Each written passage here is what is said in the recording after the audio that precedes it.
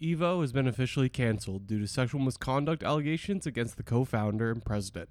I'm Mitch Reams, and this is the Esports Minute presented by Esports Network. It's just the cherry on top of what was a crappy week in esports and in the gaming community as large. Evo is, or maybe I should say was, one of the most prestigious events in esports, as the top event for most fighting game titles.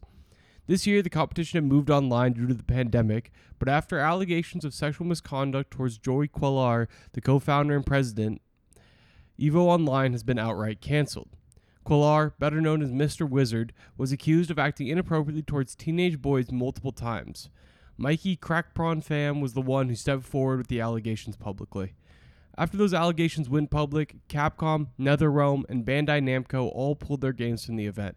In addition, casters and players also pulled out, leaving EVO no choice but to cancel the event.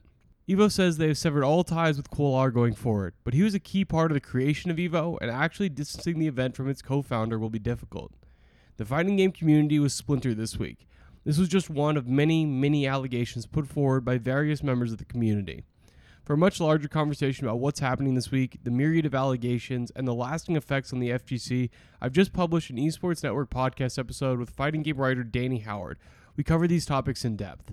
My condolences and the condolences of Esports Network go out to everyone who courageously stepped forward this week. It's been a tough week for esports and gaming communities, but getting these alleged harassers and abusers out of the gaming scene will create a much better ecosystem for all in the future.